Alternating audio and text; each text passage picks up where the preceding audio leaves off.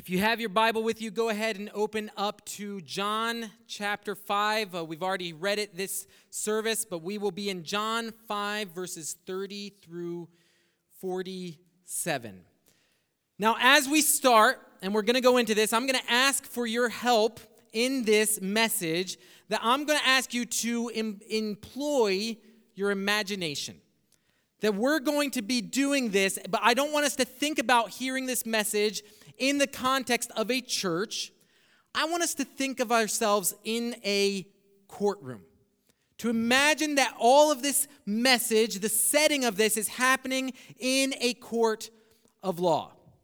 Now, I've never actually been in a courtroom, but I think that I have some idea of what goes on because of this thing called courtroom TV. This drama thing. Now, when I came up from Brazil, some of the first times, and we didn't really have a TV in Brazil, but we had one here in the States, and we'd turn it on, and it would be one of these courtroom TV shows. And my first thought was, there must be something happening. Maybe this is a really significant case to warrant being on TV. That was not the case as you start watching. No, it was just another form of reality TV. It was drama. That you get to see these two people arguing against each other and then someone making a verdict.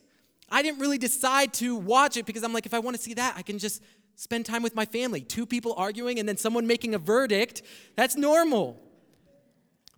But because we've seen those, or maybe you've been in a courtroom, we have lawyers here who have been part of that, you know how it works. We can kind of imagine what this looks like, that there's some drama. Now, in our passage, in this story, we're going to kind of see this courtroom, this case, this trial unfold. And I want us to imagine what that's like. Now, if you're thinking of a courtroom, there's a couple of things that obviously trials can be different, but there's a few things that are consistent between different courtrooms. For example, what are the people or what are the roles that we would see in a courtroom?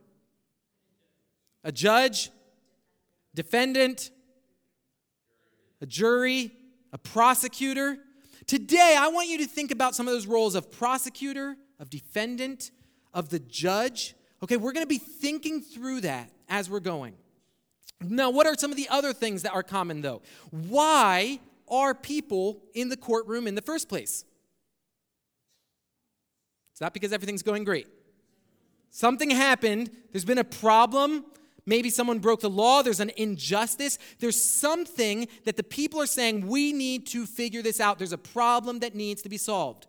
Now, this isn't, though, a therapy session where you get two people who think that there's a problem. They go down, they sit on a couch, and then there's someone there. They talk about all their problems, and then they leave. No. What is the expectation after? Justice. A verdict. A decision will be reached. In our passage, we're at the last part of chapter 5, but really, chapter 5 is just one trial. That when we start, we have the beginning, that there was something that happened, there was an occasion that someone thought was wrong, and then that thing went to trial. Now, if we were watching this, again, if we're imagining that this is kind of like the courtroom TV drama, this morning would be our third episode. This has been a long trial, and we're in our third episode.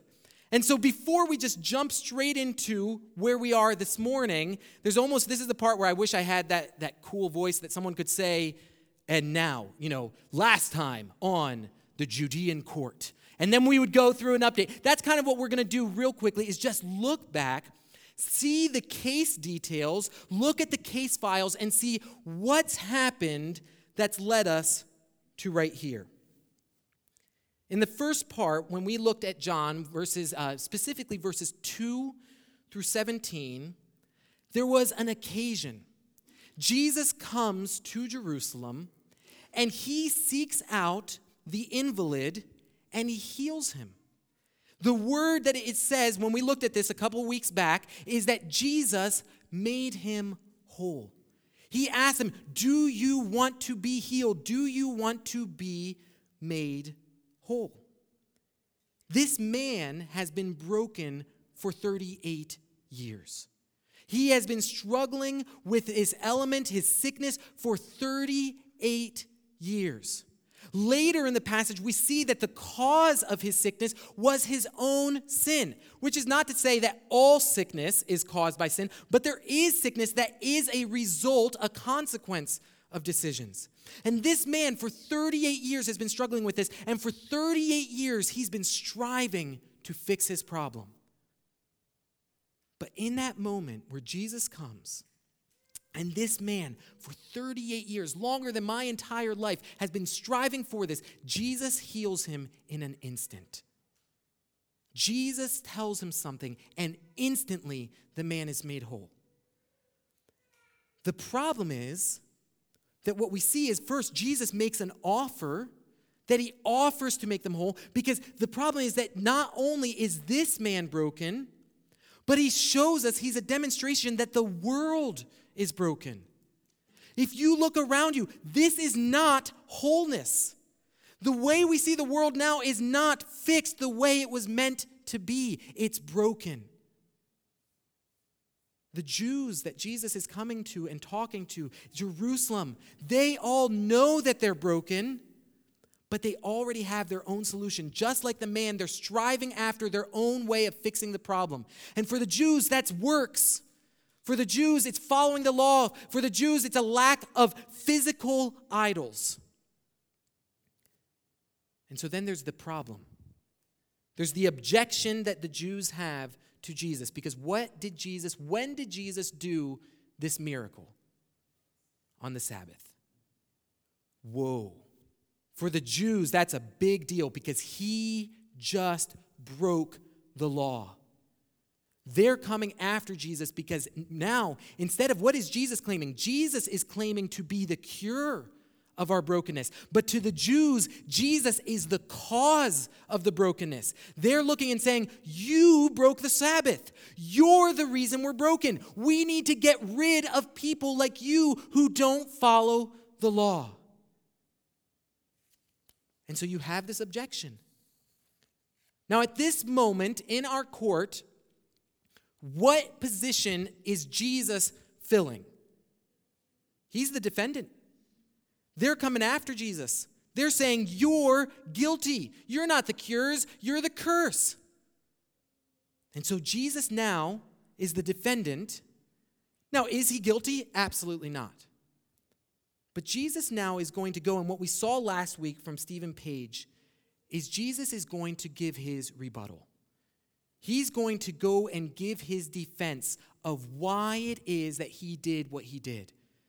So the first thing we saw in the next portion, verses 18 through 29, Jesus' rebuttal is this: I'm God. That's a great defense. You know, if you're going to go into a court and someone's going to say, how dare you do this? A great defense would be, I'm God. That kind of gets you out of a lot of things. But why does Jesus give the rebuttal in the first place? Was it to get out of this whole situation and explain away the problem? Oh, no, I'm sorry, guys. You didn't understand. Let me explain this. I don't want there to be a crisis. I don't want this to be awkward between us, so let me explain it. No, it wasn't to get out of that. There were easier ways to get out of it. He could have just said, so sorry, I won't do it on the Sabbath anymore. We'll avoid all of this. We can just get past this. You know what? My bad. Why can't we, as we've talked, let's just coexist? But no, he makes the issue so much worse. Their initial issue was that he did something on the Sabbath, but now he makes the issue way worse by claiming to be God. Now, instead of just breaking a law, he's a blasphemer. Did Jesus give the rebuttal to save himself? No. In fact, his claim is what ultimately is going to have him killed. He doesn't say it to save himself. The reason he gives the rebuttal is to save them. Jesus loves them. He loves us enough to tell us we are wrong and that the result of our actions leads to either life or death, salvation or condemnation. Jesus didn't have to protect himself. There was nothing they could do that would ultimately stop him. They had no power over him. But he gives his answer, he gives his rebuttal, he gives his defense, not for his sake, but for their sake. So that they could see how important the right response is. Because the reality is that Jesus is the giver of life. Jesus is the judge, both of the living and the dead. Last week, Stephen Page walked us through the passage where Jesus makes it very clear, this is who I am. You need me. I'm your only hope. That's why he doesn't coexist. That's why he makes it so clear, because how you give this answer, what your right response is, determines your future. It determines your reality. So that's what we've done. Okay, that's the last time on the Judean court. That's what it's led to. But as we come into this passage, there's a problem for the Jews. If Jesus is the defendant and the Jews are making a decision about Jesus, right now he's said some really incredible things. As Stephen said last time, he's made some big reveals. And they now have a big choice. Are they going to repent? Are they going to turn from what they thought was their salvation and place their faith in Jesus? Will they repent from that? Will they honor Jesus as God? Or will they keep going their direction? Now, in a case where someone comes and gives and makes a claim for something, a big claim that changes the result of the entire trial, what would we expect there to be? Evidence. Proof. Hey, you just said all of these things. Now, technically, all of the things that Jesus said from 19 through 29, I could say those. Wouldn't be true, but I could say it. Many people, we're going to see later that there are people who are going to come that the Jews will follow who aren't God, but they claim to be. What Jesus then gives in our third part now is evidence. Jesus is going to appeal to another authority. Jesus now is going to give a witness to his claim. This is what I said. Let me validate what I have said. Our big idea this morning is that God's witness of Jesus saves those who receive it, but condemns those who refuse him.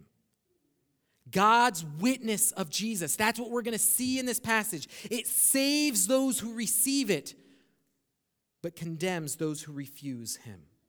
Let's look at verse 30 of chapter 5. This is kind of a transition, a continuation. Again, all of chapter 5 is one big passage. And so this is what it does. It kind of transitions from where we were last week. I can do nothing on my own. As I hear, I judge, and my judgment is just. Because I seek not my own will, but the will of him who sent me. He starts by saying, I can do nothing on my own. What was the Jewish claim against Jesus? Their problem is that they're looking at Jesus and they're saying he's a rogue Jew. He's kind of doing things on his own. He's going against the flow. This is not what it means to be a Jew. Jesus is counter to that. He's acting on his own. He's making claims with no foundation. And what Jesus is coming back to them and saying, no, I can do nothing on my own. Why not? Because Jesus and the Father are one. It's impossible for Jesus to work apart from God. Last week, Stephen made this abundantly clear when we looked at verse 19. Verse 19 says, truly, truly, I say to you, the Son can do nothing of his own accord, but only what he sees the Father doing. For whatever the Father does, that the Son does likewise. I love what Stephen developed here is that we often read that verse wrong because we look at this and we see it as oppressive, as abusive. We think about Christ's relationship with the Father as cosmic child abuse. Oh, look at this, man. Jesus can't do anything on his own. He can only do the things that God makes him do. Oh, man, that's child abuse. But that's not what Jesus is saying. Jesus is pointing to the reality of their perfect relationship. They are in perfect harmony. Jesus is saying, I can do nothing on my own because that would never happen. I always do things in harmony with the Father. And the Jews are making this claim, and they're making serious claims. In verse 18, we saw that this is why they were seeking all the more to kill him. This is a big deal for him. So Jesus is giving his defense, but he's also giving the evidence. As I hear, I judge, and my judgment is just because I seek not my own will, but the will of him who sent me. Last week, we asked the question, who is Jesus? And we talked about Jesus is the judge of the living and the dead. That's one of the roles that Christ has. He has that role. But he's not a crooked judge. He doesn't come to this world and just say, well, that guy when we were kids, I remember that Bartholomew stole my toy. Oh, man, I'm going to judge him. We're going to get to a point where I'm going to no, that's not what Jesus is doing. He's not a crooked judge. He doesn't do things according to his own plan and out of spite. No, he does everything according to the will of the Father. All of this is according to God's plan.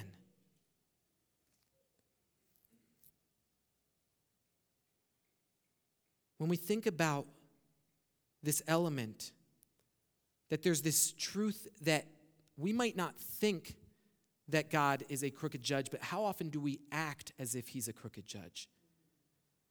You know, when we think about how can a good God send people to hell? No, he's crooked. But when we understand the reality of our position, how could a good God not condemn evil? See, the person that we would call a crooked judge is a crooked judge who has terrible people come before him and pardons them. That's what a crooked judge does. Jesus is not crooked because he sends people, he condemns people, because the reality is that is our position. The hope, though, is that does not need to be our reality. There is hope. There is a solution. The other thing, though, that we treat Jesus as a crooked judge is that we think we can bribe him. Oh, well, God's not going to judge me because I give at least 10% of my money to the church. God's not going to condemn me because I'm at church regularly. God's not going to condemn me because I'm a good person. We think that we can earn it. We can bribe him into that. But Jesus isn't crooked. He does everything according to the will of the Father. All of this is according to God's plan. So let's move on. Remember, what is the charge against Jesus? The charge is first that he broke the law. He did things on the Sabbath. He told other people to break the Sabbath. That's their first issue. The second issue is that when then Jesus elevates it, and now their issue is that he's committing blasphemy. He's claiming to be equal with God because he's claiming that he is God. And then we saw that Christ's defense was that both of his deity and his duty. This is who I am. This is what I do. Think about the difficulty of the Jew. Right now, anyone can make these claims, but now Jesus, because he loves them, is going to give proof to them. He's going to verify what he's saying. Let me illustrate just this briefly of this idea of making claims. So imagine if my football team is the Philadelphia Eagles, and I like the Philadelphia Eagles, and they're struggling. Right now, one of the things they're struggling with is their offensive line. They keep on having injuries and all of these things. So imagine that I go to the owner of the Philadelphia Eagles and I say, all right, you've got some real issues on the offensive line. Our quarterback is always running for his life. There's a problem here. We need to fix this problem. Okay, at this point, I think that the owner and I would be on the same page, that he would agree with me. He's trying different things. But now let's go to the revelation, what I'm going to say.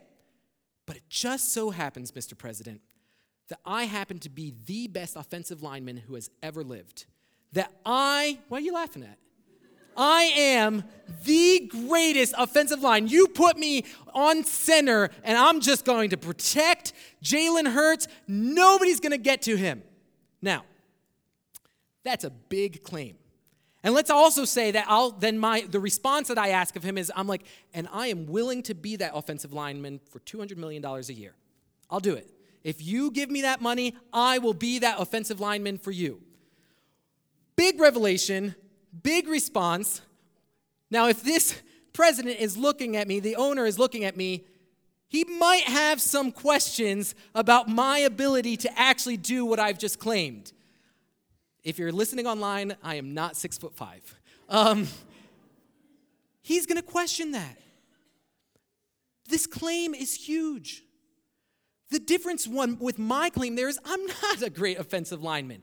But the difference is what Jesus does. He can support what he says. And so he starts doing that. Look what he says in verse 31. There's proof. If I alone bear witness about myself, my testimony is not true. There is another who bears witness about me, and I know that the testimony that he bears about me is true. What is Jesus doing here? Jesus recognizes that he has claimed a big thing. He has made a big reveal, and he's demanded a big response.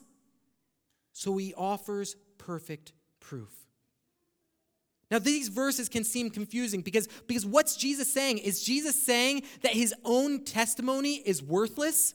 Is he saying that the reason he is claiming to be God is because someone else told him he is God? He's like, well, my testimony by itself isn't true, but there's another one who does it, and I know that his testimony is right, so I'm just going to choose to believe him. This other guy said I'm God, so I guess that must be true because I trust him. That's not what's happening.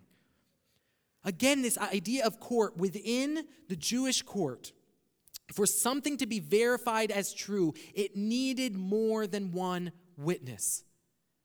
Jesus is saying, I have another witness. But there's more truth to that.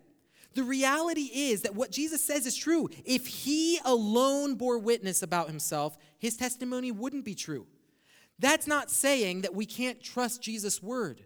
But think about it like this. If in the entire universe, out of all of everything, Jesus was the only one that agreed that he was God. If the Father did not agree that he was God, then it would be a lie. If there is not agreement even within the Trinity of who Christ's identity is, it would be a lie. But there is agreement. Jesus is basing this off of who the Father says he is.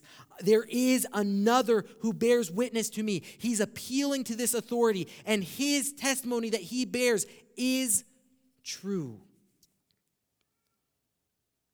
Before we go on, there's a beauty of God's love here for us, for humanity, that I don't want us to miss.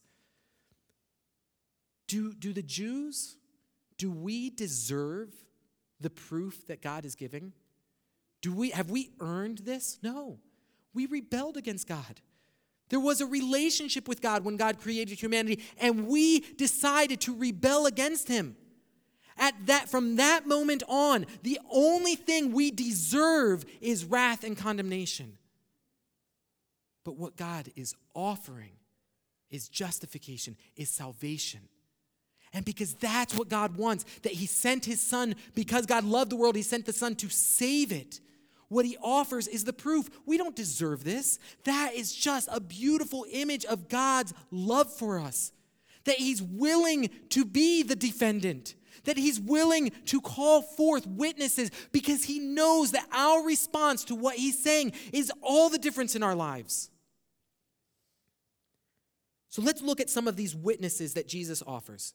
In verse 33, it says, you sent to John, and it's talking about John the Baptist. We remember that they even sent to John back in John 1, verse 19. And he has borne witness to the truth. Not that the testimony that I receive is from man, but I say these things so that you may be saved. He was a burning and shining lamp, and you were willing to rejoice for a while in his light. John was a witness to who Jesus is. Remember what John said, behold the Lamb of God who takes away the sin of the world. John revealed who Christ was, but when Jesus says there is a greater witness, he's not talking about John. John is part of it. John is a good witness, but why does he tell us about John? Is all of this, is the whole reason that we believe in the deity and the identity of Christ just because other people say so? No. He says, not that the testimony that I receive is from man. I'm not basing all of my claims on John the Baptist's testimony. But why does he share John the Baptist's testimony? I say these things so that you may be saved. In God's plan of salvation, God allows us, God allows other people, other sinners, to be a testimony and a witness to other sinners. John's role was to point to Jesus, and God allows him to do that. That's an encouragement to us, but it's also an exhortation. If you've placed your faith in Jesus, you have a role to witness to the identity of Christ so that others may be saved. But he goes beyond that. He shares other witnesses. Verse 36, but the testimony that I have is greater than that of John. For the works that the Father has given me to accomplish, the very works that I am doing, bear witness about me that the Father has sent me. One of the themes that we've been seeing through the Gospel of John is the signs that Jesus has done. Signs that point to the identity of Christ. They reveal who he is. Jesus is saying, the works that I have done, the works the Father has given me, these works, they bear witness about me that the Father has sent me. Now, why do these works bear witness to the identity of Christ? Because only Christ could do those. The works, the miracles that Jesus did, only the Son of God, only God himself could do those works. All of his works bear witness. But what we know as we are going to progress in the Gospel of John, there is one work specifically. That there is a great work that reveals the identity of Christ. And it was the work that was completed through his death, burial, and resurrection. Where Jesus conquered death. That's the hope we're looking for. That's the hope that keeps us from condemnation. That Jesus did a great work. He didn't just come and make people whole physically. He gave them spiritual life. We saw that last week. That the life that we find in Jesus is a spiritual life that leads to physical life. It leads to eternal life in heaven with God. But the death that we have is a death of separation from God that only Christ can resolve. And he did it through his work on the cross. Through his death, burial, and resurrection. The works bear witness. But look at verse 37. And the Father who sent me has himself borne witness about me. The Father bears witness to Jesus. When we talk about being on trial, a great place, a great defense, we talked about a great rebuttal is being able to say, I'm God. A great witness to call to the stand is God. When Jesus says, the Father himself bears witness about me, who's going to contest that? I was talking to my brother-in-law who's a lawyer, and I'm like, is there such a thing as an irrefutable witness? And really, in our system, there's not. One of the things that you can have is a 3-sealed document that really proves, that goes through a whole process. But this is greater than that. No one can refute the God of the universe. Jesus is saying, look, God, my Father, says that I'm God. That's the greater witness, that we know what he says is true. But then he says, his voice you have never heard, his form you have never seen, and you do not have his word abiding in you. Okay, well now we have a problem. Because you just called a star witness to the stand, but apparently we can't see him and we can't hear him. So how does that work? What kind of witness is that? No, there's a witness there. Take my word for it. He's saying what I said. Just take my word for it. Well, that would seem like it wouldn't make sense, but look what Jesus says. The reality is we could have those things. The Jews don't have those things because they've refused it. It says, his voice you have never heard. Well, who is the voice of God? Who speaks? Who is the greatest revelation of God? Jesus. Jesus gives us his word. His form you have never seen. Who reveals the Father? Jesus. Turn quickly just to John 1, verse 14.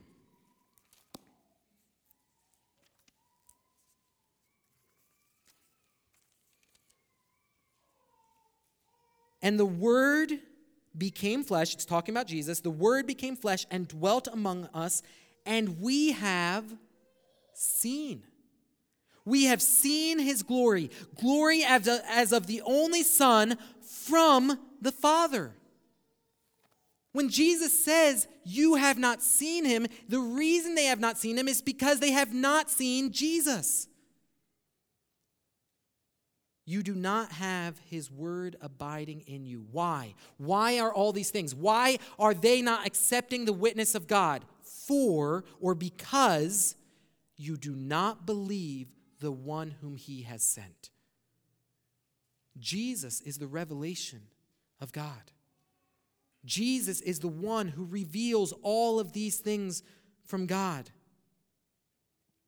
But it continues. It says, the next witness, you search the scriptures because you think that in them you have eternal life, and it is they that bear witness about me. Yet you refuse to come to me that you may have life. Again, we see that Jesus is showing all of this. This bears witness to me. Last week, Stephen talked about how we often have this problem that people see, well, there's the God of the Old Testament, and then there's the God of the New Testament, and those are separate. And then you have Old Testament ideas and the New Testament ideas. What is Jesus saying? These scriptures, the words that you have, which was the Old Testament at that point, they reveal, they bear witness about me. They were pointing forward to me. There's a confidence that we can get from that, of knowing that this was always part of God's plan. Jesus wasn't a last-minute addition. He wasn't a final substitution where God's looking, I'm like, man, I tried all these other things. I tried the prophets. I tried the law. I tried all those things. It didn't work. You know what? Send in Jesus. Let's see if he figures it out. No, it was always part of the plan.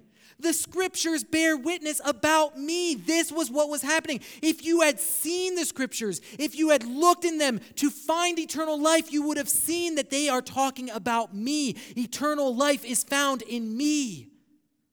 We saw that last week. In Christ is life. The scriptures point to Jesus. So we've now looked at all these witnesses. We've looked at John the Baptist or other people. We've looked at his works. We've seen the Father himself. We see that Scripture does this. But what I want you to notice that ultimately, even though those witnesses are somewhat different, ultimately they all stem from the same source. Ultimately, they are all the same witness. It's the witness of God. It's the witness of the Father. Think about it. When we talked about John the Baptist, if you look back at chapter 1, verse 6, what does it say? There was a man sent from God.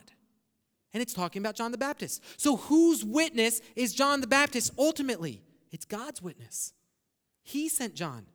The works, what did it say? The works that the Father has given me. The miracles that Jesus do, whose witness are those? The Father's. The Father himself bears witness. That one's easy. I don't have to make the connection there. The scriptures. Whose word are the scriptures? The Father's.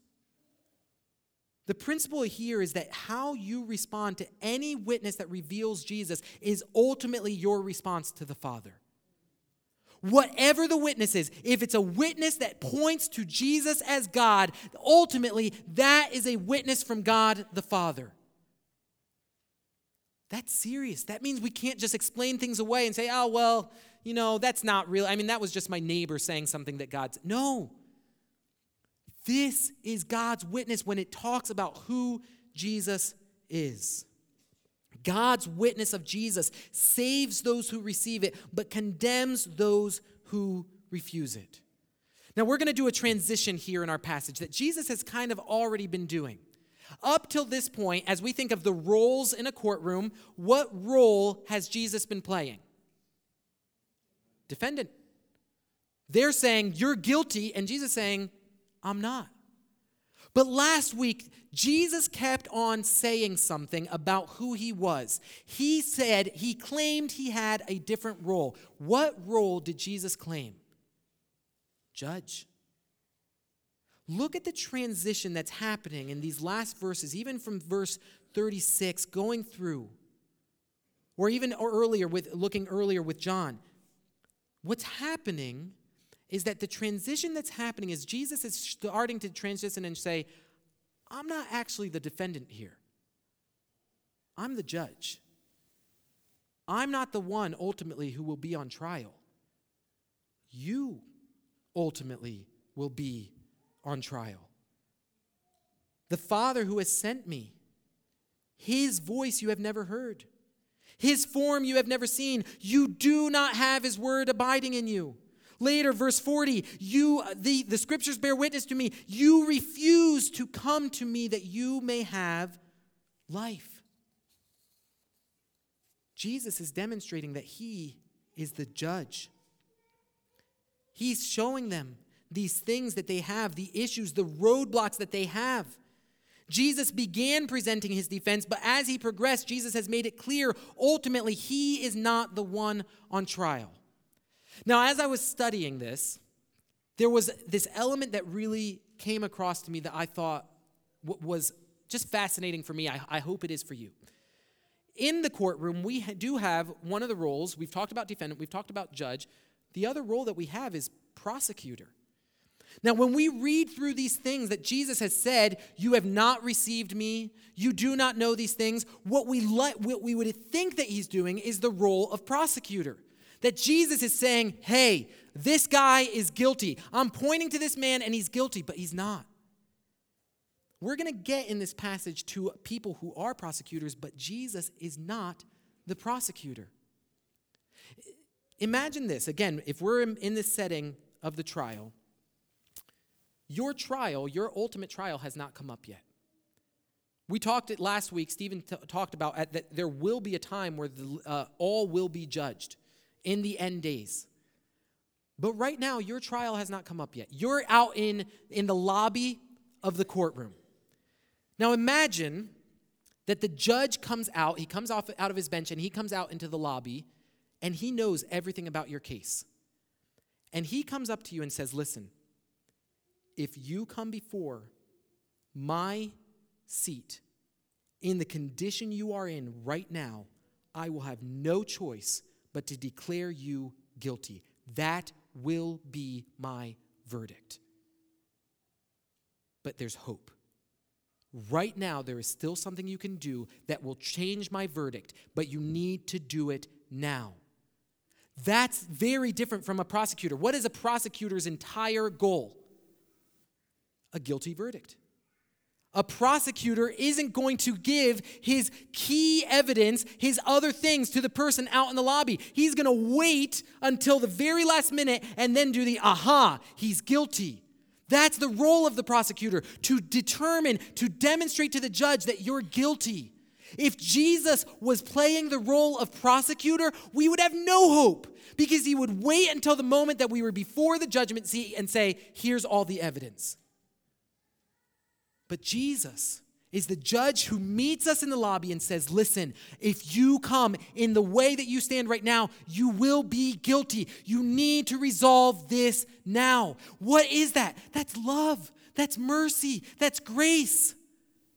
To say, this is your problem, and if it's not fixed, the result will be condemnation because I'm not a crooked judge. So he continues then, talking about the various responses that make all the difference. See, the reality is that the same words of God either serve to save us or condemn us. The same words. That might seem confusing to us. So let me illustrate it in this sense. Imagine that I take a vehicle to go get inspected. And during the inspection, the mechanic comes out and his eyes are just super wide after he's looked. And he's like, "You drove this here?" "Yeah." "Oh, I don't even want to touch it." And don't leave, because the chances of this thing blowing up are super high. Now, let's imagine that the vehicle I took to him was a school bus. If I heed his words, what's happened? Salvation. But if I say, "I'm not taking it, I don't believe you," and I take the bus out, I fill it up with kids, and then tragedy happens, and I'm the only survivor, and so then they do an internal inquiry. They say, "How did this happen? Aren't you required to have it inspected regularly?" I'd say, "I did. I had it inspected last week. John down the road inspected it." So they go to John and they say, "John, what happened?" And he said, "Well," and he tells them exactly what he told me. His same words now serve as condemnation. Do you see that the same words, the witness of God serves as salvation for you, for those who receive it. If you receive the warning from God, if you receive the testimony, it's salvation. But if you take those words and you refuse them, it's condemnation. We told you, but you did nothing about it. Let's look at verse 41. "I do not receive glory from people, but I know that you do not have the love of God within you. I have come to in my Father's name, and you do not receive me. If another comes in his own name, you will receive him. How can you believe when you receive glory from one another and do not seek the glory that comes from the only God?" We're just going to go through this real quickly. When Jesus says, "I do not receive glory from people," what Jesus is saying is that he refuses to submit God's plan to man's glory. If Jesus wanted just to have glory, he could do things differently. He could have submitted his plan to the Jewish plan of saying, "You know what? I'll do miracles, but I'll follow your system. I'll do it your way." He would have received glory. In fact, we've seen in different places in John, back in John 2, where people believed him, and we'll see it in John 6, that people see his signs and they want to make him king according to their plans. Well, that's glory. I think that being made king would be probably a way of glorifying someone, but Jesus doesn't do that. Why? That's not the plan. He doesn't submit his plan to them. And he says, "I know that you do not have the love of God within you." Again, he's warning them. How does he know that? Because they're not responding to Jesus as God. They're not treating him as God. And that's how Jesus knows that they do not have the love of God, because how they respond to Jesus is how they respond to God. "I have come in my Father's name, and you do not receive me. If another comes in his own name, you will receive him." That's a great indictment. Think about it. Jesus comes in the name of God, and they refuse him. That's bad by itself. It's bad because they claim to love God, the Father, while hating God, the Son. But it gets worse. Not only do they refuse the Son, who truly was sent from the Father and is truly God, not only do they refuse him, but they receive others who are not from God. Now, if we would think about this, how could this ever happen? Why would people refuse God, who comes in the name of God, Jesus there, but they receive others? Is it because others have more proof? Is it because others have more power? No. The only thing that others have is a more palatable message. They have something that our itching ears want to hear. Why do we refuse the Son of God and receive others? Because I like this message more. This message doesn't say I'm guilty. This message doesn't say that there's condemnation. That's way better. This message says that I'm not helpless. I can fix this myself. They refuse God, though. If another comes, you will receive him. The reality, though, is that there are no other ways. Jesus says in John 14:6, "I am the way and the truth and the life. No one comes to the Father except through me." This isn't Jesus being selfish. This is the reality. This is God's love that he's telling you, you've got to stop trusting those other things. If you come before the judgment seat in that condition, you will be condemned. Fix it. I'm your hope. principle for us is that seeking the glory of God does mean abandoning the glory of man. You're not going to be able to do both. You can't go on opposite pathways at the same time. Seek the glory of God, which is found in Jesus. And now in the last verses, we see the accuser. Do not think that I will accuse you to the Father. There is one who accuses you, Moses, on whom you have set your hope. For if you believed Moses, you would believe me, for he wrote of me. But if you do not believe his writings, how will you believe my words? See, Jesus doesn't have to do the accusations because as we've seen already in John, we already stand accused. We already stand condemned. That is our position. This judge is omniscient. He already knows all of these things. But look what it says. The one who accuses you, and this is specifically talking to the Jews, but there's some implications for us as well. The ones that has is Moses, on whom you have set your hope. What does that mean? The Jews are looking that the solution, the way they are being made whole, is through Moses. It's through his law. But was the law meant to save? The law could never save. We see that in Hebrews. The law reveals your brokenness and points to Jesus. It says that Jesus is the one who saves. But where is the hope of the Jews? On Moses. But this is the harsh reality. Anything you place your hope in for salvation that is not Jesus will ultimately be your condemnation. If you think that your hope of salvation is your own works, then when you stand before the throne and give that as your reason for justification, it will condemn you. If you think it's your attendance at church, if you think it's another pathway, another God, ultimately it will condemn you. But if you do not believe his writings, how will you believe my words? The solution, the reality of this trial is that the verdict, there's only two verdicts. There's only two responses. You either receive it or you refuse it. You either receive life or you receive condemnation. That seems harsh, but when the reality is that Christ is the one who offers this because of the work he did, it's love. What do we do now? Each of you, the reality is, maybe not at this point because of your faith in Jesus, but all of us started in a position of guilt. The judge has spoken. He has told us our condition. But just because you are guilty does not mean you must be condemned. God's witness of Jesus saves those who receive it, but condemns those who refuse him. There's another option. Consider Christ's roles in the courtroom. He started as the defendant. Jesus revealed his identity. He is God. He is the giver of life. He is the judge of the living and dead. And he is the one who can make the broken whole. He's validated his claim. The God of the universe has borne witness to the identity of Jesus. Jesus has told us who he is.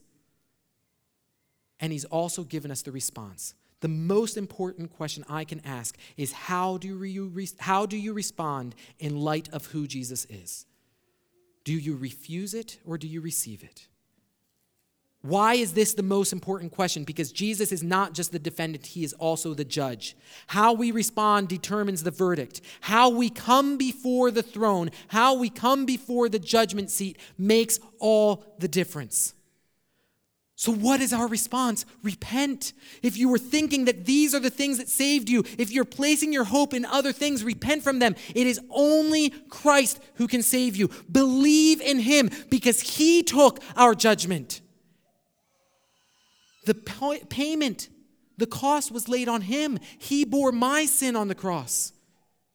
The reason that still Jesus is not a crooked judge and is pardoning people who are guilty is because he already paid the price.